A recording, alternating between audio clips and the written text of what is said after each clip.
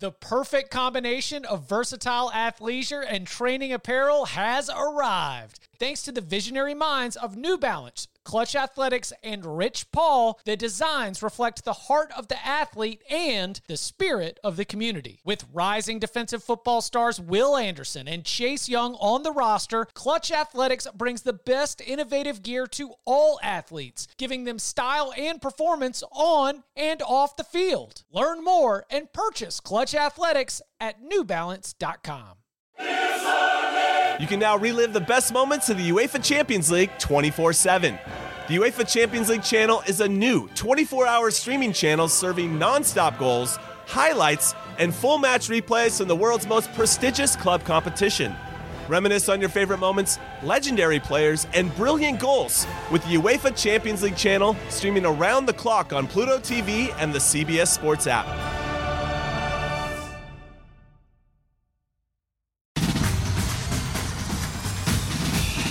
Welcome back to the Cover 3 podcast with your hosts, Chip Patterson, Tom Fernelli, Danny Cannell, and Bud Elliott.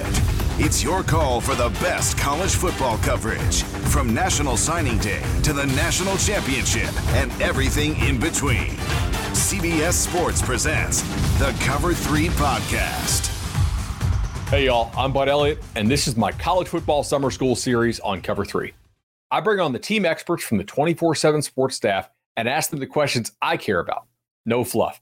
Which players will be toughest to replace? What position groups are sneakily better or worse than I realize?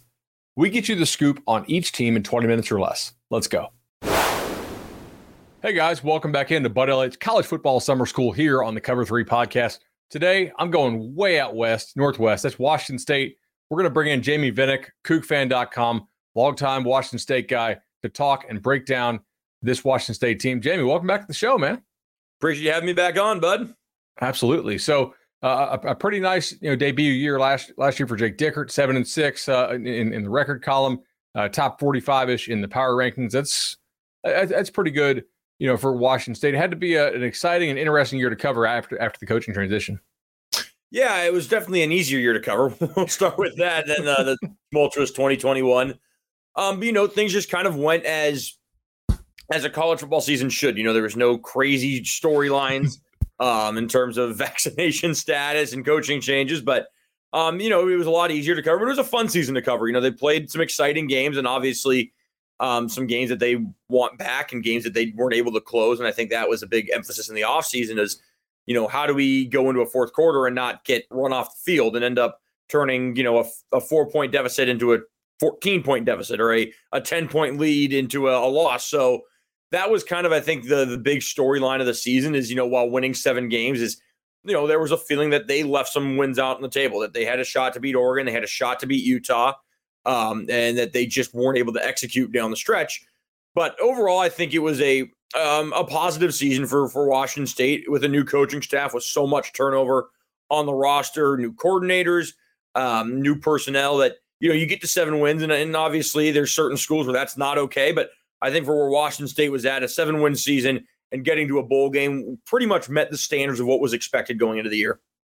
I'm not intentionally trying to start negative here. I usually start in offense in these. I had the offense 75th, which is not, horrid, but it's nowhere near what I thought this thing was going to be, last June. What happened that this offense wasn't, like a top third offense in college football? Yeah, I think the learning curve for Cam Ward was a little bit bigger than expected. And he wasn't bad last year by any means, but he wasn't the dominant figure that I think Kook fans and even some national people thought he could be. I mean, he was one of the highest rated transfers coming out of the portal last year, and it was just a bit more of a learning curve. I think he was a little surprised at times at the defenses that he had to deal with. Obviously, I think the big issue was the offensive line. It just was not good last year. They had some injuries. They had lost a lot of guys. I think it was one of the biggest letdowns from the Rolovich era that the offensive line just was not developed well enough. And I think, Clay McGuire came in, he did what he could. But, when you're having to plug in a guy like Falili Fa'amoe midway through the season, and he's, developed into a nice right tackle. But this was a guy who was playing defensive tackle last January and suddenly is playing starting snaps at right tackle. So the offensive line, I think, was a letdown. And I think the receiver play was a disappointment. I think a lot of people, myself included, expected a big jump from Donovan Ollie and Dejon Stribling. Those did not happen. They had injuries. Renard Bell was banged up. Rob Farrell was banged up. I'm not sure that it was a great fit for Lincoln Victor in terms of what he's able to do, that offense that Morris ran. And then, for any Coug fan will tell you that they never want to see a bubble screen run ever again because it was such, it was such an emphasis last year and it just didn't work. And obviously they had to run them sometimes because the offensive line couldn't protect. But there was a lot of things kind of contributing. They had some injuries to the running backs. Nakia Watson and Jalen Jenkins missed time. It was a lot of things I think contributed to saying that this was not the offense that was hoped for just because no one was quite at the level that they were supposed to be at. Besides, I give Watson credit. He performed to where you would want him to be and probably above that. But everyone else was just kind of a step below or a couple steps below where you expected. For sure. So they bring in a new play caller in Ben Arbuckle. What changes that we're able to see in spring? How will this offense look different just stylistically? Well, I think the first thing that you notice, not even from a style standpoint, is that Cam Ward's footwork is completely different. Last year, it was all backpedal. It was just backpedal. And Arbuckle came in, and the first thing they worked on was take your 3-step drop, take your 5-step drop. You can't start backpedaling. That's when you get into trouble. So that alone, I think, is going to open up more of what they can do offensively. From a stylistic standpoint, there weren't many bubble screens, and that was such a huge part of Morris's offense. But there's a lot of tunnel screens. There's a lot of, wide receiver screens that aren't of the bubble variety, getting them involved in other ways. There was some trickery involved. And then I think there's just the short passes. The offense I looked to last year was the way that Kalen DeBoer and Ryan Grubb ran UW's offense. Drop, throw, 8 yards, 9 yards, and then stretch the field. There was a lot of that during the spring where Ward takes 3 steps, someone runs an out route, he hits them for 7, 8 yards. And I think part of that's going to be the receivers are going to do a better job of getting open. They just didn't do a good job of that last year. And I think having a completely different receiver room is going to help in that regard. But I think Arbuckle is going to want to stretch the field more. And that's the one thing that Ward still has to work on. I think via PFF, he was either worst or second worst in the country last year on throws over 20 yards. And we didn't see a lot of that during the spring. He was a little bit better, but that's kind of the big thing during the summer that, okay, he's got to be able to get to that point where he can stretch the field, because it opens up so much more of the offense. Half the reason last year the bubble screens failed so miserably is because there wasn't a threat to go down the field. Teams just, pressed at the line. They're able to blow everything up. But I think that Arbuckle just has a little more creativity in what he wants to do. And, we just have seen a few more, again, some trick plays, some shorter, just simpler routes instead of complicating everything or running one play over and over and over again until it, A, fails 1,000 times, and B, has every Coug fan pulling their hair out. For sure. Would you say that what Arbuckle wants to do is closer to what Cam Ward ran back at Incarnate Word? I would say so. And I think that's, the reason Ward was able to do that and Morris was able to do that was because the competition level is different. The offensive line's not getting caved in. The receiver plays better relative to level. I think that's more of what he wants to do. I kind of call it's kind of a mixture between what Mike Leach ran and between what Eric Morris ran. So it's not you're going to run 4 verts 95 times a game and pass 100,000 times a game, but it's not going to be bubble screen. It's a little bit of a variation. And obviously Arbuckle has a lot more run game in his than Leach did, probably about the same as Morris, but also the tight ends really weren't involved last year. And part of that was they're getting installed. They hadn't been at Washington State in a decade. Arbuckle used them pretty regularly in his offense this year. Even if they're not catching passes, there was a lot more 11 or 12 personnel. It makes a lot of sense. There's just so many kind of unique stats that stand out about this team. I mean, they were almost never blitzed. They had one of the lowest blitz-faced pressure rates, which to me just suggests it's just jailbreak from the D-line from the word go a lot of times. And then Ward was kind of especially bad at avoiding pressure when he had it. But at the same time, to me, that feels like if it's immediate pressure, that's different than eventual pressure, right? It's kind of hard to avoid it if you just get it right from the jump and if there's nobody open. And you're right, their downfield passing stuff was pretty sketchy. They do lose Stribling and Farrell, but they bring in Josh Kelly, they bring in Kyle Williams. I assume those guys will play prominent roles. Are there any young guys that we should know about? I watched the spring game. Sheffield kind of looked pretty good, man. Is he going to We think that's going to carry over for the fall? I would say so. DT is an interesting one as a JUCO guy that we saw flashes like he showed in the spring game. He had a scrimmage like that too, and just unbelievably fast. I mean, electric with the ball. His one issue was drops sometimes. Now, they weren't frequent to be like, that's a real problem, but there were a couple occasions where ball hits his hands and hits the turf. So he's a guy who I think will figure in very heavily in the slot. Kelly will be a big factor. Wanted to see a little more from Williams in the spring. He, again, wasn't bad by any means, but maybe didn't have quite the impact that I think we were expecting early on. Now, the spring doesn't always tell us a whole lot. Fall camp might be a better indicator, but with the other two guys to watch, Zion Nunnally, this is his third year with the team, big, talented receiver. He's fast. He's athletic. He couldn't catch the ball last year. I think he had 4 drops and like 9 targets. The drops seem to have disappeared because he was really steady. He had a really good spring game. He had a massive scrimmage the week before. I think he had 4 catches, 148 yards, a couple touchdowns. Then the other one is Carlos Hernandez, a prep signee, so an early enrollee freshman. And this guy it was almost like watching a young Gabe Marks, and maybe not to that talent level yet, but he's feisty, he's fiery. I mean, he's a guy who, as Dickert pointed out a few times, he should be preparing for prom here in a couple weeks. And he's out there going up against, college corners and guys a lot bigger and stronger than him, but he didn't back down from anyone. He was one of their better blockers on the outside. And then, we talked about him a lot in the spring. Lo and behold, his first catch in the spring game, he fumbles. He comes back, though, ends up with 4 catches for 70 yards. He's a guy who I think at this point is going to figure into the rotation.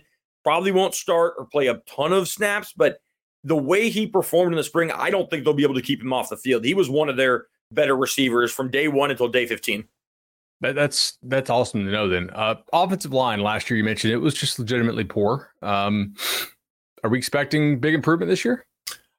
I think purely because I don't know how much worse it could get, but obviously the big one to replace was Jarrett Kingston at left tackle, and it wasn't a great line with him. It was really not a good line without him, and he's obviously off to USC. Connor Gomnis has taken some big strides and has really emerged as the leader at center. I think Falili Famo has locked down the right tackle spot. So then it's kind of a 4-man battle for 3 spots. You've got Esapole and Christian Hilborn at left tackle. You've got Maake Fafita and Christian Hilborn at left guard. And you've got Christian Kanu and Maake Fafita at right guard. So it's going to be who's the best of those 3 or those 4 that earn the starting spots. Now, the offensive line got better throughout the spring. The first scrimmage they gave up, I think it was 11 sacks or something. It was bad. And granted, this is without full contact and so on. But, when you give up 11 sacks in a scrimmage and Ron Stone and Brennan Jackson don't play, okay, that's probably not great. It got better in the second scrimmage. I think it was down to 4 or 5. And then by the spring game, the starting line only gave up 2 sacks. Those came on the last couple plays, I think, with Emmett Brown in the game, and he fumbled one of the snaps. So it got better. And then the key is going to be, okay, who's your left tackle? To me, it's Pole. I think he is in the lead right now. He's his brother played at Wazoo, had a pretty iconic pick in the 2012 Apple Cup. And Pole is loud. He's got this war cry. You stand next to him, you're going to need, hearing aids. It is loud, but he's huge. 6'7", 325, only his 3rd year playing football, but he's very easy to mold. And I think he's kind of right up the alley of what McGuire has done in the past. And then I think Hilborn will win the left guard job. I think he's got enough experience. He's improved so much from his, disastrous Sun Bowl debut back in 21. And then it comes down to Nkanu and Fafita at right guard. Fafita's a returner. He's played a lot at Washington State. And Kanu's kind of a, more the highly touted transfer from Southern Utah. They rotated a lot. Fafita was getting more of the reps late in the spring, and Kanu got him early. So I think it'll come down to those 2 at right guard. But I could be completely wrong, and none of that could be true. But that's just kind of my feel of the situation. Is that you'll see Pole at left tackle, Hilborn at left guard, and then Nkanu and Fafita at right guard. And, the hope is that it's not going to all of a sudden become, the greatest offensive line of all time. But I think it'll certainly be better than what it was last year because, it can't get a whole lot worse than what it was. Did you know that while over 60% of Americans dream of starting their own business, less than 20% of them take the first step? The reason? Building a business is tough. Taylor Brands is simplifying the business journey. From launching and managing To grow in your business, Taylor Brands isn't just another tool. It's your online business partner from launch to success. With Taylor Brands, building your dream business becomes an effortless experience. Their comprehensive platform guides you through every step, ensuring you have everything you need in one place. From LLC formation to bookkeeping, invoicing to acquiring licenses and permits, and even setting up your bank account, Taylor Brands handles it all seamlessly. And our listeners will receive 35% off Taylor Brands LLC formation plans using our link, taylorbrands.com/CBS Sports. That's TAILORBRANDS.com/CBS Sports. So start your business journey today with Taylor Brands. On May 23rd. I want to go back to normal. What's normal? The Paramount Plus original series, Evil, returns. We've already hunted werewolves, demons. And now what? A baby Antichrist? Okie dokie. Prepare yourself. You will not beat us. For the end. I have visions of hell. Make it stop, make it shut up. You're not gonna survive this. Evil, the final season. Streaming May 23rd, only on Paramount Plus. Yeah, I mean, definitely one of the worst in Power 5. I guess there's sort of a distinction with this schedule before we get to defense. I just taking a look at this.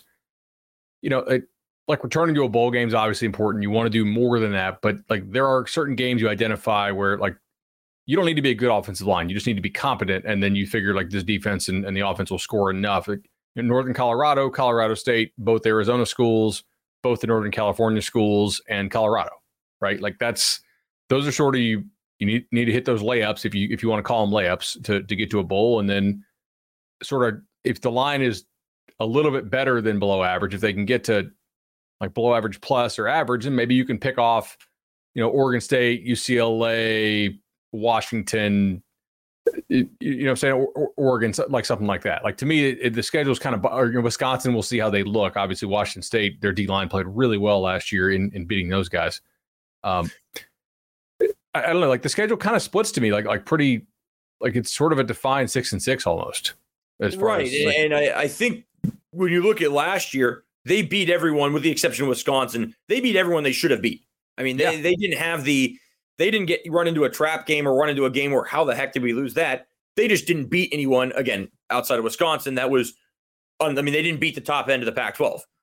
You know, they lost to Oregon, USC, Oregon State, Washington, Utah. And I think when you look at this year, for them to do that, as you said, it's going to have to take a better offensive line play, because the key part of all of those losses was the offensive line wasn't good enough. I mean, you look at the USC game, and I remember joking with my dad a couple weeks ago during the draft that there was no highlights from the USC Wazoo game when Tuli Tuipulotu got drafted. They had one from 2021, but he had 4 sacks in that game. That could have been his highlight package. You don't need to show anything else. And then you look at the defense played its butt off in that game. Yeah, the defense. And then was great. I mean, like you stop Caleb Williams that many times, like that's got to be frustrating for the defense. Just like, guys, come on. Like again, like we're going to stop the Heisman winner. Like, yeah. I watched that. That was 30 points. That's a victory. No doubt. And in the Coliseum too, if I recall. Right. Yeah. You know, you hold Utah, granted, without Rising, without I think Tavion Thomas was out for that game, without just about everybody. You hold them to 21, but you can't get the offense because they're providing pressure with the Reeds and with Fillinger. You look at the Oregon game, and it's a mixture of everybody coming down. And then you look at the Washington game, and Braylon Trice and Jeremiah Martin and ZTF, they all get home. And in Oregon State, it was everybody. Everyone was in the backfield at one point or another. So, and then you look at the games they won, and Ward basically stayed upright the entire game. Arizona, Stanford, ASU, they couldn't generate pressure. Even Wisconsin, as great as Herbig was, he didn't have a massive game like you maybe would have thought he would have against that offensive line. So it's the key to the offensive success. If they're going to pick off one of those big teams, no USC or Utah this year, but if they're going to pick off UCLA or they're going to, get one of the Oregon schools, the offensive line is going to have to hold up. So last year, this is the best Washington State defense in 15 years. I think we could say, like, maybe like playing Utah without Rising juices the numbers a little bit, but still, like, I don't think I could recall a better Washington State defense. And they've got like a couple legitimate pros on, or at least had and still have some. I don't know. Does it feel like they kind of wasted that a little bit because the offense just couldn't get it going? And like that's got to be the feeling. They don't want to do that again. Like they have to kind of step up. And The only thing this defense did poorly last year was it occasionally gave up the bomb, maybe a little too frequently. Like you could get over the top of them if you could get it blocked up, I guess. But I mean, Jackson and Stone, I'm not sure if our listeners know, because I mean, some go to bed, and Washington State is not like a big time national program. These guys got some real pass rush juice to them. Right. And I think it was, it was somewhat of maybe an 8 or 9 win defense and just was 5 or 6 win offense last year. Yeah. And it, you look at a game like USC, you hold Caleb Williams to 30, you should be in that game. You hold Oregon State on the road to 24, you should be in that game. You hold Utah to 21, you should be in that game. The one game that the 2 games they really let down, Oregon, and even then there was a pick 6 involved and Oregon scored a late touchdown. And then obviously the Apple Cup where the offense still did somewhat of its job. And then, UW's offense was just that good last year. But you look at the rest of the games and, on especially when you consider that there were games where the Cougar offense would come out firing, they would score, they were up 28-0 on ASU at half. That game was a 28-18 game. And had it not been, for the clock running out, that could have gotten a lot closer. And the defense had to hold really until it started just to get tired late. You look at Arizona even. Great, yeah, it's 31-0 at one point, one of which the defense scored. Arizona makes a push late. You look at Cal, they score 28 points on Cal, have to score 2 touchdowns late, and the defense kind of holds off. So it was the best defense I had seen from a Washington State team since I started school in 2015. So that's, 8 seasons now. The 17 defense was good early and then kind of let down as the season wore on. That had Hercules Matafa, it had some, Frankie Luvu, some really good players. But, I think there was somewhat of a feeling from, and obviously no one would ever say it from the defensive side, but that they could have won more games if the offense was just a little bit better. I mean, if you had you combine one of those Leach offenses with that defense, that's a 9 or 10 win team. Yeah. That was a better defense, I think, than the 18 defense that won 11 games. And granted, they won 11 games largely because of Gardner Minshew, but that was a solid defense that year. I mean, even, you look at the games they lost. One was, USC on the road, which was just a weird game with penalties and targeting and so on. And then they lost the Apple Cup, and UW only scored 28 points in that game. That's just the offense that let down. So I think that it was a really good defense. And obviously it's going to be a different defense, though. You lose 2 really good linebackers. You lose a starting corner. You lose your star nickel. So I think it's going to be different, but I also think it still has the potential to be a very good defense. It's just going to have to be good in a different way. I was going to ask you about that. So just kind of working front to back here. Stone and Jackson are back, which is great, but you do lose, 1,100, 1,200 snaps of defensive tackle play. Like the top 3 guys there on the interior are gone. How much of a step back will they see there?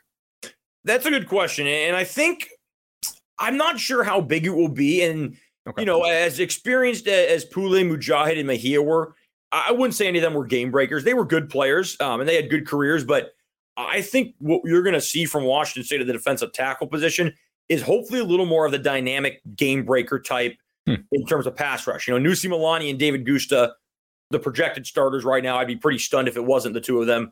They're pretty electric in how they can get to the quarterback. And they played last year some too. It's not like they got 10 snaps. Yeah. Right. Yeah. And we saw it a little bit last year at times. But I think more snaps could produce more sacks from that position. You got Naeem Rodman coming from Colorado. He'll be more of the space eater, just kind of stick him in the middle of the defense. And then you've got some young guys. You got Rashad McKenzie, who was a big-time recruit at one point in the class of, I think it was 22. Had some great issues. His recruitment kind of dried up. Washington State swooped in late and got him. Really, really athletic kid. His status is a little up in the air. He was injured during spring ball. Not sure the severity of that. Ansel Dinba was a freshman, early enrollee, who didn't look like a freshman. He was 285 pounds coming in and had some really good pass rushing moves. Not expecting a whole lot from him as a freshman, but might see some snaps. And then so maybe not a huge drop off. Oh, sorry. No, go ahead. No, I was saying, so maybe not a huge drop off there at defensive tackle. That makes sense. Right.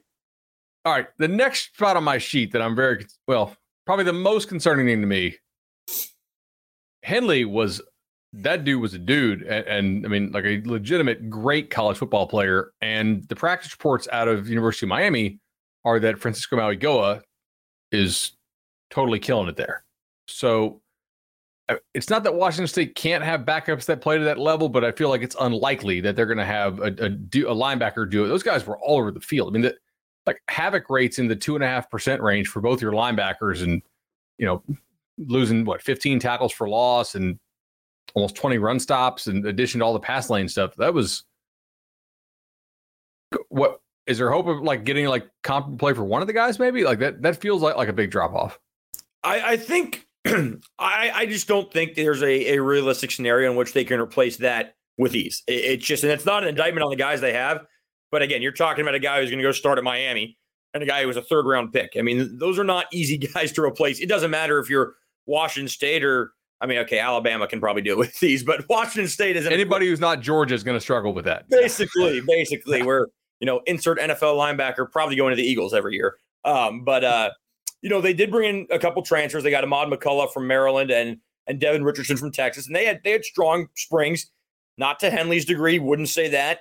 But guys who look like, okay, they're going to be able to fill in and play and not be just, liabilities out there. Again, they're not going to have the playmaking ability of Henley, at least based off what we saw in the spring, but it's not going to just be like, oh my God, what happened? And then you got Kyle Thornton returning, good veteran guy, good leader in the room. And then you got a couple youngsters. You got Tariq Al-Ukta. He was, I think, a borderline 4-star recruit in 2022, was injured all last year, didn't play. He had some really impressive moments during the spring.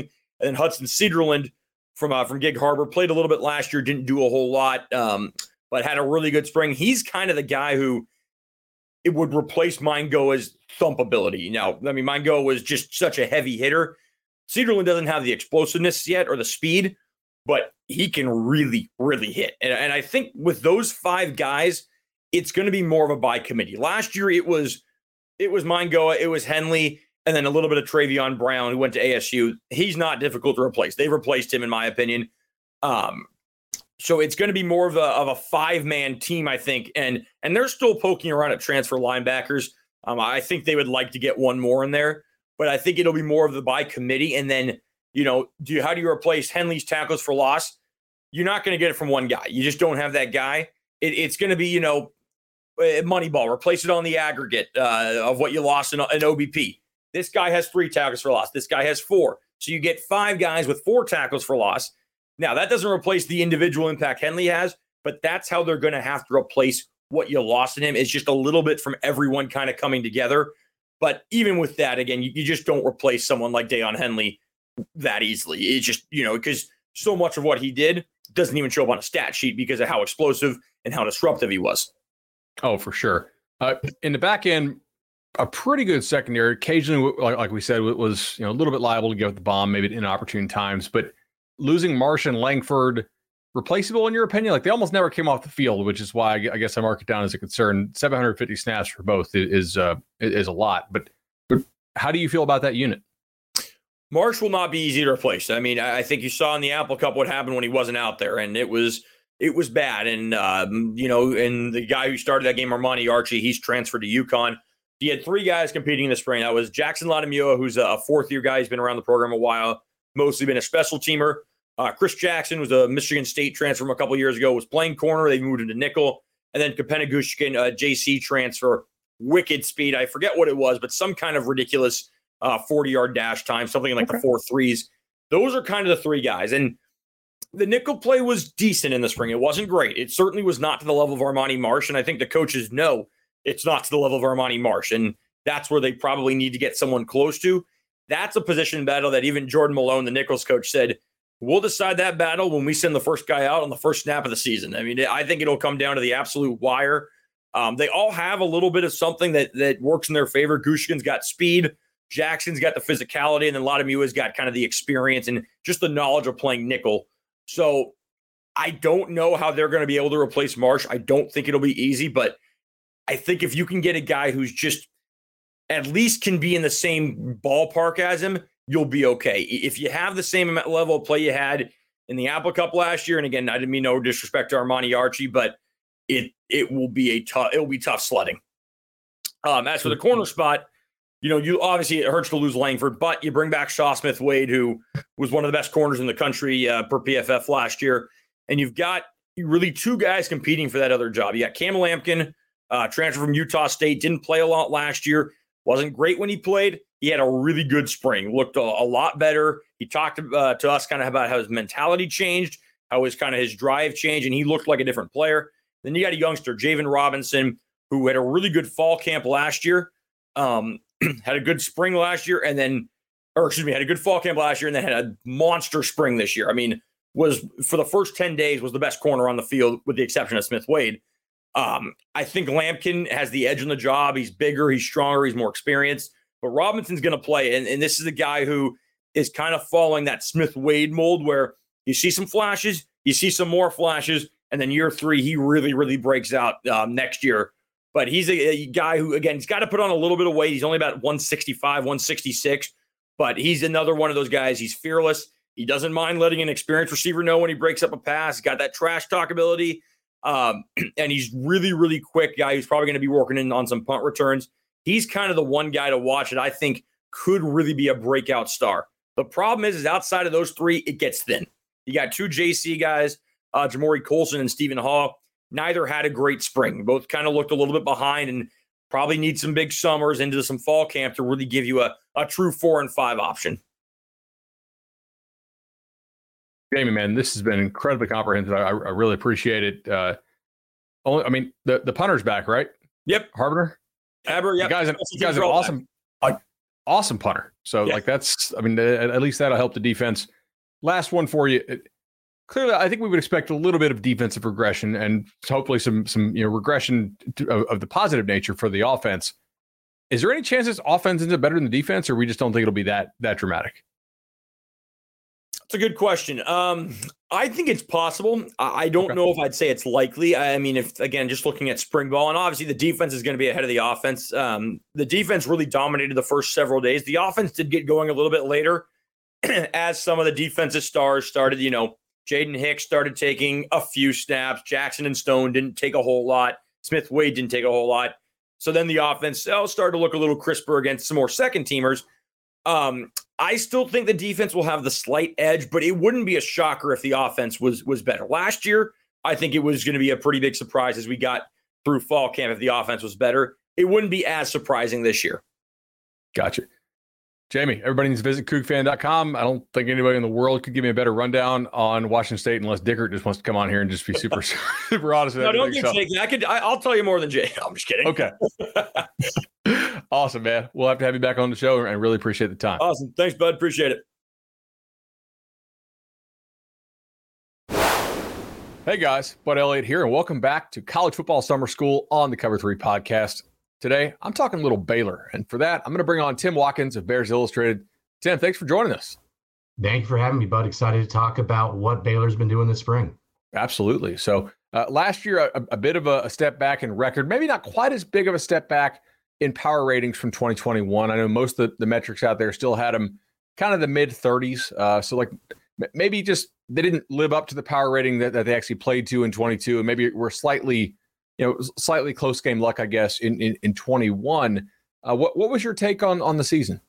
I think you hit it on the head. In 2021, when Baylor won the Big 12, won the Sugar Bowl, they had close game luck. They won those tight contested games. They won on the margins, stopping Oklahoma State a couple of inches from winning the Big 12 title game. Last year, they lost on those margins. They had unforced errors, untimely turnovers. Blake Shapen didn't take the step that many Baylor fans, and I know the Baylor coaches really wanted him to see, was very inconsistent in the back half of the year, primarily after that West Virginia game where he left due to a concussion. So it was a season really lost on the margins of it. They lost those close games, and quite honestly, the defense didn't live up to expectations. And when your quarterback is inconsistent and your defense is having trouble getting off the field, you're really putting yourself in a lot of tighter games and shootouts, and they didn't perform in those. Yeah, I think it's a great point by you as far as the critical down success, right? So the offense, most power ratings, I think, had them kind of in the mid-20s there, which is a decent improvement from 2021. But yet at times they didn't execute maybe in some of those kind of close and late downs. The decision to go with Blake Shapen, though, which they made last spring, which allowed the backup to hit the transfer portal, a pretty good one, it looks like. I know he threw 10 picks, but when I watch Baylor, and I don't get to watch every Baylor game, he looked pretty good. Yeah, the offense, I don't think from a general execution let them down last year. It was an offense that was better and significantly better in some areas when comparing it to that 2021 season. The defense, though, went from very good on the fringes of elite in 2021 to pretty mediocre in regards to turnover creation, in regards to sack rate, in regards to third down success and getting off the field. We saw significant dips. We also saw Baylor make some pretty aggressive changes on the defensive staff in response to this, with longtime defensive coordinator and kind of mentor of Dave Aranda, Ron Roberts, moving on, bringing back former safeties coach and the co-defensive coordinator at Oregon last year in Matthew Powledge. Really, that was a response to try and get better energy, try to get better cohesiveness, and really create a defensive scheme that takes that step up, which is to be expected under a Dave Aranda team. So let's talk that defense before we bounce back to offense. So as you mentioned, like a pretty big step back for them defensively. That stylistically, I thought it was curious. So they were dead last in the nation in blitz rate. They just didn't send blitzes basically ever. And when I see that, I usually think, okay, they're scared to death of their back end, right? And those guys can't hold up. But yet Baylor also rarely rotated DBs last year. They had 7 DBs play 350 or more snaps, which is a very high number. It's not like they're playing 8-10 guys back there due to a whole bunch of injury, I guess. And now 5 of those 7 are gone. Is my read on that they didn't trust those guys, but yet they still played them? Like, what does that say about the backups? There was a lot of very inexperienced youth behind those few key guys that really played a lot of snaps. And I think one of the areas where they didn't trust them is with their deep speed. It was a slower group, quite honestly, in the defensive backfield, which meant they had to play less press man. They had to drop back more. They had to play more safe coverages. And that didn't allow Baylor to really blitz as much as they wanted to. But remember, 2 of the key guys that really carried the blitz outside of the defensive linemen were Terrell Bernard and Jalen Petrie in 2021. Those guys were both gone. So that linebacker group where Matt Jones, he didn't really have a fantastic season blitzing and really rushing the passer. And that star position, they really struggled to find somebody that could really impact it. One of their best blitzers last year off the ball was Bryson Jackson. He's actually since switched to that star role where we could see him take a Jalen Petrie-like jump. I'm not saying he's going to be that good and really an All-American, but he fits that mold of really seeing and attacking closer to the line of scrimmage, covering out in the flat, versus last year, they really felt that star position had to carry those receivers and tight ends deeper in the field because they had a little less speed there. So even though they lost 5 of the top 7 DBs, you don't think the drop-off is necessarily that big because the newcomers are more athletic, I guess? Like they're ready now where they weren't last year? Exactly. Okay. I think guys like Isaiah Dunson, a transfer from Miami, is going to bring some length and some more speed to the position and allow them to do that press man coverage that Baylor had to get a little bit away from last year. Tevin Williams, a sophomore, started to play a little bit last year and really showed this spring. He's going to have some learning curve, though. What's going to be fascinating is at the safety positions. Well, Devin Lemire and Devin Bobby. Not spelled the same from the Devins perspective. Baylor has a lot of Devins for some reason. Very interesting quirk on the roster. But both of those guys, especially Bobby, I'm extremely high on. You have backups like Corey Gordon, a redshirt freshman, Alfonso Allen, a highly rated recruit from Florida that is a true sophomore. Both of those guys have more speed at that deep safety position to really replicate some of what Baylor did with that single high safety look 2 years ago with JT Woods when he had a fantastic season, now playing for the Los Angeles Chargers. Baylor had to play a lot of 2 deep safety last year because of that lack of speed. With more speed on that back end, they can play some single high safety, they can press coverage, and they should be able to bring more blitzers from the front 7. Absolutely. So defense probably takes a step forward this year, I have to think. Offense, I can see some positives, but at the same time, there are some things from last year's team that I got to ask you about this to see if they'll be a little better this year or potentially they fall off. One of the things was they were efficient on offense, but they really struggled to hit explosive plays, especially through the air, which was strange because I think Shapen's got a pretty good arm. They threw the ball to the tight ends and the backs a ton, and the outside receivers on this team, just compared to the rest of the conference and the nation, relatively got very little use. So To me, that probably says something about the quality of player there at the outside receiver. Is that your take on it, or am I off there? And if so, how does the outside receiver spot look this year? I think you're 100% right. And it was a position, especially at the outside wide receiver position, that they had a lot of youth, a lot of experience. A guy like a 4-star recruit that was a true freshman, Armani Winfield, of an Auburn transfer, and Hal Presley. Those guys didn't really take the big step that they wanted to, though Hal Presley did show some sparks. That's one of the reasons why they brought in a highly coveted transfer in Ketron Jackson from Arkansas, to give them another body that can win on the outside. They're really hoping for a lot more a health from the slot receiver Monterey Baldwin as well. Saw what he can do in the Sugar Bowl. He had very few touches his as a freshman year, and he took most of those to the house. Last year, he was incredibly explosive when he was healthy, and that's going to be the trick with him. He has elite speed. He has a smaller body style that isn't going to be able to take the poundings. So how can they choose the right spots to leverage him in the jet sweeps, to take those deep shots with him, to leverage him in the quick screen game? That was one area in the spring game that we saw a quick screen. He took 65 yards for a touchdown because he had a bigger body like Ketron Jackson blocking on the outside. Hal Presley set up a great block. So yes, they absolutely have to create those bigger plays. 2 years ago, they were able to do that with Tyquan Thornton. They were able to hit those big runs with Treston Ebner. Last year, Richard Reese had a couple of those, but as a true freshman, he doesn't have, I think, the elite game-breaking speed that they want. What's going to be fascinating is, can Ketron Jackson win those routes outside? Can Monterey Baldwin extend that field and open up the deep middle for those tight ends? Drake Dabney, Drake Roberts, a transfer from UNT, should have very big roles in this offense and a deeper level than they did last year, but it has to start with success from the outside receivers. At least that's good that Jackson, got in for spring and impressed. I feel like I'd be more worried if they had to rely only on internal guys. If you can go get a transfer portal dude, maybe you only need one internal guy to step up each year. So when I look at my spreadsheets, the one area on this team that's I guess scares me, because I feel like I kind of like this squad, and I trust Dave Aranda as a coach.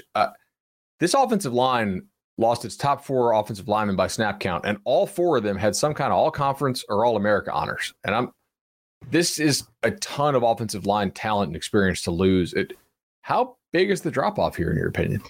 That's going to be one of the biggest questions. I think with the development of the defensive backfield, I would put the offensive line and really creating that cohesive unit at the forefront of questions about Baylor in 2023. Luckily, I would put the 2 kind of offensive minds around that offensive line up against anybody in the nation. You're talking Jeff Grimes, who has excelled as a high-level Power 5 blue blood offensive line coach. You're talking Eric Mateos, a guy that is very much in demand. Georgia made a heavy run at him looking for an offensive line coach prior to last year, and Baylor ponied up and really kept him in state and kept him at Baylor University. I think with those 2 guys, the learning curve and the ramp-up period for a developing offensive line, I feel better about. But you're absolutely right.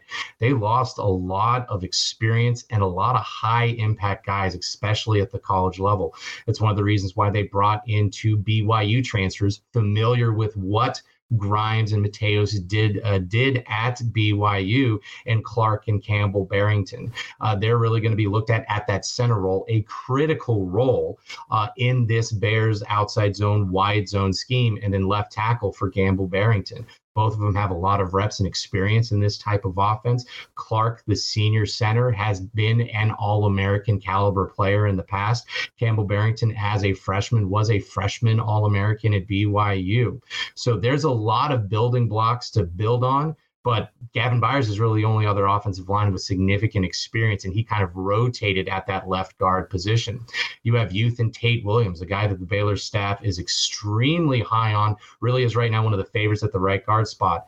Then you have Elijah Ellis, who I think has all Big 12 caliber potential, just hasn't put it together yet. He's battling with freshman Caden Siriaki for that right tackle spot, along with Wes Tucker. They've got a lot of youth and bodies to throw at this. I think where Mateos and Grimes are going to have to figure out is, what is the best group of 5 to really create that fist, really carrying with the Barrington, the Byers, and the Barrington brothers as the 3. who are the other two guys to really lock down that right side to create that fist, which you need in that wide zone scheme. If they can get this unit to just a sort of mild to moderate drop off as opposed to just an absolute cratering, it really could allow Baylor to be competitive, for a conference title this year. Because I think there are some other good pieces on this squad. I know one thing we've kind of looked at on Cover 3, and I've kind of done some side work on this, is when coaches go and get guys they've already coached, they don't always turn into superstars, but I think their bust rate is relatively low because at least you have some baseline for, okay, this guy is not a knucklehead. I know I can coach him, because you're not going to go get a guy who you hated coaching, right? And at least can probably play at this level normally. I mean, sometimes it means you couldn't get anybody else. You're like, all right, at least I know this guy. But generally, it's a positive when coaches bring on, like we were talking the other day, Lashley bringing all those guys in from Miami. Like, they may not be superstars at SMU just because they played for Miami, but they can probably at least play that certain baseline level, and the staff, at least knows those guys. Tim, where would you say is the spot on this team, other than quarterback, where the drop off from starters to reserve? Like, what position group do you see? Like, okay, the starters can play, the backups are really sketch. Where would you say that is? I would say two spots. Number one is center. We have Clark Barrington here at that center position. Outside of that, it's really freshman Timothy Don and Colton Price. This is a position that, if there was more spring attrition from the transfer portal outbound, I thought Baylor could bring in another interior offensive lineman for that guard, right guard, or that center position. Clark Barrington, I think, is going to be a steady rock. If something happens to him, or if they have to move him out to right guard, that drop off to center could be interesting to watch, because it's a position that is so critical in that wide zone scheme. That center is asked to do a lot of very difficult on the move blocks. And that really opens up the entire foundation of the Baylor offense when it comes to not only the run back, the traditional wide zone runs, but the counters, the play actions off of that. Everything builds off of that foundation of, can your offensive lineman make some difficult on-the-move blocks? The other, again, I think in the center of the defense is that nose tackle position. They're young and inexperienced on that size, and they don't have a Siaki Ika anymore there. They don't have the 350-pound man kind of taking on 2 and sometimes 3 blocks. So how I think Jarrell Boykins, a junior college transfer, steps in, how Trey Emery, a redshirt freshman, steps into that role. They have an Oregon transfer that's going to be coming in the fall, and I might butcher the name, but Trevin Maia. He's going to be a guy that could play that big end nose tackle, maybe as a pass rusher type role. They have 2 guys in TJ Franklin and Gabe Hall that really bring them those strong side 280+ pound defensive ends. But do they have a guy outside of Boykins that really has the strength, the experience, and pretty much the butt and the thighs to hold his own in that middle of that defense? And Ika was a guy that Aranda brought with him from LSU, right? So another example of going to get guys you've been with before. Of the down linemen that were in for spring, the transfers, did anybody kind of approximate Ika or anywhere close, or it looks like a potential weakness here? It could be a potential weakness here. There's not a lot of Ikas, especially for a school like Baylor. You got to grab some of those from the Southeastern Conference after they decide they haven't been able to get enough playing time because another 5-star has been recruited above them. So Baylor's not going to get a 4 or 5-star nose tackle, most likely, just naturally. So the ability to find some depth there, I think this is going to be a fascinating conversation for Dennis Johnson, the defensive line coach at Baylor. Does Baylor go to more 3 or 4 man fronts? Last year, they would play that peso front quite a bit with 2 rush kind of jack linebackers around Ika in those pass rush situations. I don't know if they have the bulk to be able to do that. Do they stay with a traditional 3-man front or look at a 4-man front and move Gabe Hall or TJ Franklin inside to get more of a jack rusher on one end? I think there's going to be some different looks, and that might be one of the reasons that Baylor made that switch of defensive coordinator to really drive some different pass rush looks to increase and improve that pass rush effectiveness that we saw dip last year. If you can play more, if you need to play more one gap, obviously it does help to be able to play a little more single high in the back end. Last one for me here, Tim. I really appreciate the time today joining us on the Bud Elliott College Football Summer School here on the Cover 3 podcast. So Blake Shapen I thought it was, I won't say ballsy, but like the staff made the decision to go with him over a more experienced guy. The decision, I think, for the most part, paid off. Do you see any kind of leap from him in the spring? Because there was some kind of whispers, and some of the throws he makes are really, but the guy has some serious arm talent. Do you think he has the potential to be like a top couple rounds pick here? That's a fascinating question, because I think from a fundamental standpoint, his footwork has to get a lot better. We still saw it in the spring game, which was a little bit concerning, where he throws without the proper footwork. And that's where he's really trusting that shortstop arm, that baseball arm that he has, to really throw off schedule a little bit and throw off balance. And that's where he gets himself in trouble. He's late on throws. He can be behind on throws. He floats them over the middle, and that's red flags, sirens going off, danger areas. And that's where he really struggled with last year. That's going to be up to Sean Bell, the Baylor ex-legendary quarterback, and as well as their current quarterback coach. He has to get Shapen to make those right reads and do them with the proper fundamentals, because when he sets, when his fundamentals and his feet are in line with his shoulders and he's throwing on time, he has probably day 3 potential. It's when he decides to be a shortstop all of a sudden that he does get into trouble. So that's going to be fascinating with him. They obviously took some insurance out. They lost Kyron Jones to Virginia Tech in the transfer portal late last year. They brought in Mississippi State transfer Sawyer Robertson, a guy that was a 4-star recruit, and Baylor absolutely loves him. He showed out very, very well in the spring game and has a lot of fans in the program. And it was fascinating. At the end of spring camp, right before the spring game, Dave Aranda said, "Yeah, we're going to name a starting quarterback, just like we did the prior year before that transfer portal kind of closed, to allow a guy like Gary Bohannon to find a spot and eventually land at South Florida." They didn't really actually name that quarterback yet. That's still an unanswered question.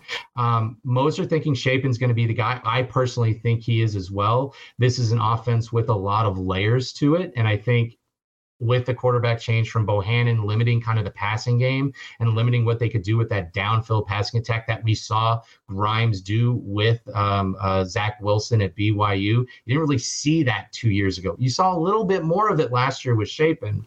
I think with Shapen, again, you'll see more of that as he learns those schemes and tactics. That isn't to say, I think Sawyer could play some this coming year, especially if Shapen struggles with those fundamentals, struggles with that ball security. You're going from a 6'4" athletic guy that could probably enact the zone read and kind of quarterback run game that was very effective with Bohannon, but has the strength and the accuracy to get the ball down the field, kind of giving you best of those both worlds. The upside is probably higher with Robertson, but that floor is probably safer with a guy like Blake Shapen, at least for the first half of the season. Tim Watkins, really enjoyed this. Bears Illustrated. Make sure you guys check it out. The best Baylor coverage out there. We'll see you next time. Hey, guys. Welcome back to Bud Elliott's College Football Summer School on the Cover 3 Podcast Network. And today, we're going to talk a little Boston College with Mitch Wolf of Eagle Insider. Mitch, first time we've met. Welcome to the show, man. I'm very excited to be here. I'm a big fan of the show, really constant listener, and think you guys are one of the best out there. I appreciate it. We're going to study up here on the BC Eagles. So a really frustrating year last year, 3-9 in the conversation for the worst Power 5 team in the country, aside from, I guess you got to say, like non-Colorado division, because that was just something special they had run out there last year. And I mean, just, I guess injuries up front, it would be hard to win with what they had last year.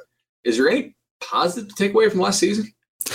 I think the coaching staff and the team is treating last year as kind of a burn the tape year because the injuries mounted so quickly and they concentrated themselves at certain positions. You know, the offensive line, you lose Christian Mahogany during the summer, you lose your starting right tackle week 2, you're starting left guard in week 3 or 4. And by then you're starting converted defensive linemen and true freshmen, and guys are still getting hurt. So you're just cycling guys in and out. Every game had a different starting combination. So, you know, there wasn't any consistency and guys just weren't developing. But the narrative now is that at least, you know, you're getting guys back. Mahogany's back. You bring in 2 transfers, Kyle Hergel from Texas State, Logan Taylor from Virginia. And at this point now, if nothing else, they have depth. So if there is another 1 or 2 injuries, they have guys who have some playing experience in big time college football. So like I said, last year's burned the tape. So I think that's going to kind of skew some analysis of BC in terms of predictive measures. But in terms of the guys who are getting back, I think that the offensive line, essentially because they were so bad last year, I actually wrote something that I found that they were the second worst rushing output among Power 5 non-Mike Leach coached teams in the last 15 years because because their rushing yards per game were just so bad. But now you're getting a lot of guys back, and if nothing else, if they can just be average, this offense should be able to get something going. It's tough to cover a team like that too, because you're essentially, I've been there. You're almost riding the same column every week. Like that they can't block the opponent at all, and it's just if you run out of bodies, you run out of bodies, and they sure as heck did. So some changes here. New offensive coordinator Rob Chudzinski, and then Steve Shimko is also a coordinator. I'm trying to make sense of kind of how they announced this.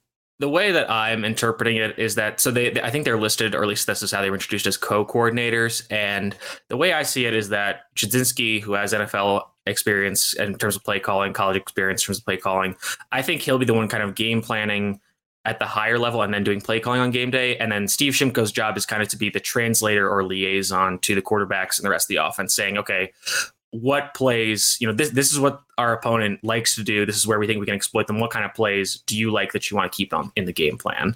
So I think that, one is kind of the big picture guy, and the other one is the, kind of more minutia coordinator, if you will. That makes sense. What are we expecting change-wise based on either what you've seen or what you've seen in the past from these guys or what the staff said? In terms of, I think the offense is going to be, in terms of the greater ideas, is decently similar. I think this offense is going to try to be more balanced. It's still going to be mostly a pro style attack with a lot of different diverse run game, heavy play action. You got Emmett Moorhead, who, he had some up and down play, but when he was good and, had some time to throw, he had some really nice plays. So again, you get him a better offensive line, you get him a run game that, again, it can at least be average and not one of the worst, or if not the worst in the country. You can at least get something going. So I think, losing a guy like Zay Flowers is obviously huge, but they bring in Ryan O'Keefe from UCF, who is expected to have a big year. He's donning the number 4 jersey. Not sure he's going to have the exact type of production that Zay had in just 1 year, but he at least brings that vertical speed that Flowers also brought. You're bringing back a decent amount of competent offensive weapons and guys like Joseph Griffin Jr., Dino Tomlin, Jaden Williams, and in the running back room, you've got guys like Pat Garwo, Alex Broom, and Kai Robichaud, who is transferred from West Kentucky, and at tight end you got George Takis and Jeremiah Franklin. So I think what I'd like to see is a very diverse offense, using a lot of different personnel groupings, because I wouldn't say they have that one guy like they had with Flowers where the entire offense is going to run through him. So what I'm hoping to see is that they are able to use the lack of that one big star to kind of keep defense off balance by not focusing the targets or touches with one player. That makes sense. I didn't get to watch every Boston College game last year. One, I watched the whole thing. I think it was a Friday night game, maybe a Thursday night game, was the Duke game. Mm-hmm. Yeah. And they had a lot of guys just mossing people for against Duke last year. And I was like, this is more than just Zay Flowers. I mean, the offense is chuck and duck because they don't have any actual time, and even Duke's defensive line is getting through. But am I wrong to think that this is actually a decent receiving core? No, I wouldn't say so at all. Joseph Griffin Jr. had a really strong end of the year. That was his kind of coming out party game where he had a huge game. He caught the game-winning touchdown against NC State. And then, the performances against Notre Dame were just, again, a burn the tape kind of game. And Syracuse was kind of up and down. But yeah, the Duke game was, I would kind of say, the proof of concept game where, even though they got behind, the defense had some rough plays early in the game. They came back. They had a shot to win. The defense forced a lot of turnovers. The offense kind of kept coming, but they just couldn't get it done. The time ran out essentially. But yeah, I mean, I think the receiving core is arguably the strength of this team because you have a big X receiver in Joseph Griffin who can be your ball winner on the outside. You have a guy like Ryan O'Keefe who can do some of the things that Zay Flowers does, or Zay Flowers did in terms of run after the catch, get open quickly, make some plays like that, be a vertical threat downfield. And then you've got some guys, deeper on the depth chart, like I said, like Jaden Williams, Dino Tomlin, who can be kind of your third options who can get you some things done for you. Williams has been a little inconsistent since a hot start to his freshman year 2 years ago, but I'm kind of hoping that with him taking on a slightly reduced role where he doesn't have as much responsibility, he can then flourish by having less of the weight of the offense on his shoulders. So how big of a step can this offensive line make it? They do return everybody who played 250 or more snaps last year. They get Mahogany back. Is he, I assume he's 100%, right? He is. So his injury occurred in June last year, if I remember correctly. So by the time the season rolls around, he will have had about 15 months to recover. Last I heard in spring, he was participating in individual drills and working into some lighter team drills. So I think he is going to be on track to start week 1. And that's just going to be a huge boon for this entire offensive line, because you're plugging him in next to Drew Kendall, who was a very highly recruited player. Obviously got thrown into the fire last year with guys revolving around him. So he had a bit of a tough year, but I would say generally improved as the year went on. Isaac Pilo is a returning starter at left tackle who's been a solid player. Kyle Hergel from transfer Tech State has played a bunch of football, isn't going to wow you with his, athleticism or strength, but he's very technically refined. He knows what to do. He's going to be a big help in surrounding a guy like Kendall with veterans like Hergel and Mahogany is going to be huge, because that's going to eliminate a lot of the mental mistakes that you saw, especially early in the season for BC. And right tackle is a bit of a competition right now between sophomore Jude Bowery, who got some playing time late in the year, and the transfer from Virginia, Logan Taylor, who I believe played high school ball with Emmett Moorhead and linebacker Bryce Steele. So he has some familiarity with some of the BC guys. But again, this offensive line was the worst in the country across a multitude of measures. So if you're just getting from the worst to the middle of the road, that's just going to be a significant improvement. That's going to be a trickle down effect for the entire offense, because like you said, there was just no ability to run the ball whatsoever for the entire season. And that really just hampered the entire offense, because opponents knew that they weren't going to be able to run the ball, and then they were going to have to pass, and then they could just tee off and get after the quarterback. Yeah, I mean, that was and like I thought Jurkovec actually avoided pressure, a decent bit. Like they're sacked almost 10% of dropbacks last year, which is kind of nuts. Let's go ahead and switch over here to the offensive side of the ball. They really cratered here, which was surprising. I think Jeff Hafley is a pretty accomplished defensive coach, and they were 50th in 2021 in the or not 50, 41st in 2021, 54th in 2020 in defensive rating, and then Bill Connolly had him at 102nd last year. How much of this is coaching? How much of this is talent? How much of this is just, I don't want to say giving up, but like it is discouraging if the offense just absolutely cannot score. Honestly, I think in the last 2 games of the season, the Notre Dame game where they got blown out 44-0, and then the second half of the Syracuse game where things just kind of got out of hand, was where you saw a little bit of give up. For most of the season, I thought that was avoided, and I think the biggest issue was just being on the field so much, because it was, just the offense just kept 3-and-out turnover and just couldn't maintain possessions. The defense just had to play so many snaps. And then with that, the injuries, especially in the secondary, started to mount. By the final game, they were throwing out, walk-on or, priority walk-on freshmen to start at corner against Syracuse, who, up and down offense. But it was just, that was a horror show. But I think the interesting thing that Hafley has done this offseason is, he's been a guy that has been very open about his reticence to use the transfer portal. But this offseason, he has kind of done away with that. I'm interested to talk to him more about what changed exactly. But no position has gotten a bigger facelift than secondary, because guys like Josh DeBerry and CJ Burton portal out. Jaden Woodbay goes to the NFL. You retain Elijah Jones, who's going to be the veteran guy there, but you bring in some FCS, some transfers. You get Kari Johnson from Arkansas. You get Victor Nelson Jr. from Long Island University and Alex Washington from Harvard. And Johnson is a bit of he's had some injuries, but he can kind of play everywhere, be a versatile slot defender, do some safety stuff. But Nelson and Washington are interesting because they are both very tall, very long defensive backs. And I expect Nelson to be starting at strong safety and Washington to start across from Jones. But the other one is Cole Batson is going to be taking over as the starting free safety, who's listed at 6'4". So you've got all these extremely long defensive backs. And that seems to be, I'm curious if that was an intentional decision to try to maybe get more takeaways with better ball skills or be more aggressive with press coverage. But that's a position group that Hafley really turned over this offseason, but bringing in a lot of transfers to kind of change the vibe there.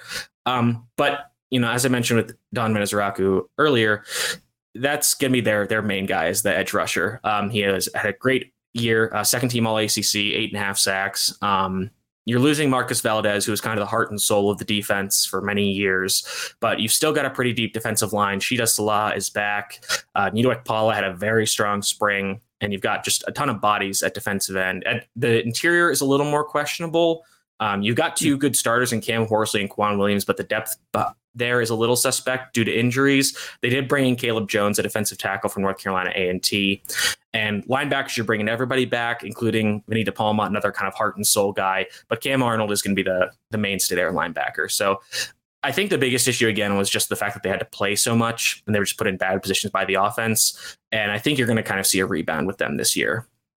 That would make sense. The non-conference schedule is pretty friendly. There's no Irish on the schedule this year. So Northern Illinois, Holy Cross, Army, and UConn. It's not an unreasonable thing that they could pull 4 wins out of that. And then in that case, they dodge Clemson, FSU, and North Carolina. They have FSU.